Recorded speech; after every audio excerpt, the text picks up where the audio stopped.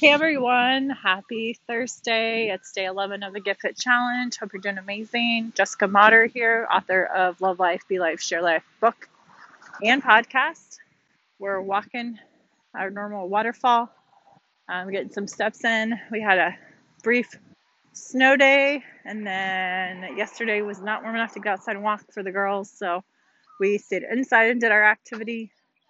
And today it's warm enough, the sun's shining, so we're outside moving our bodies. So if you have a chance today, if it's warm enough in your area, get outside, move your body. If you have kids, get them outside, let them move their bodies too. It helps everybody's moods, it helps everybody's heart. There's so many benefits to walking. If you can't walk, maybe sit outside.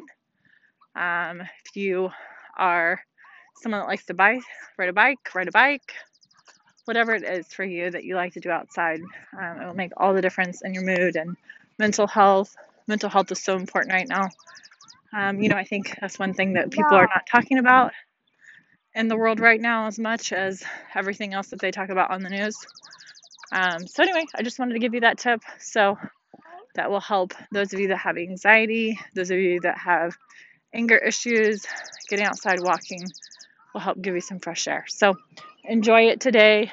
Check out our Get Fit Challenge.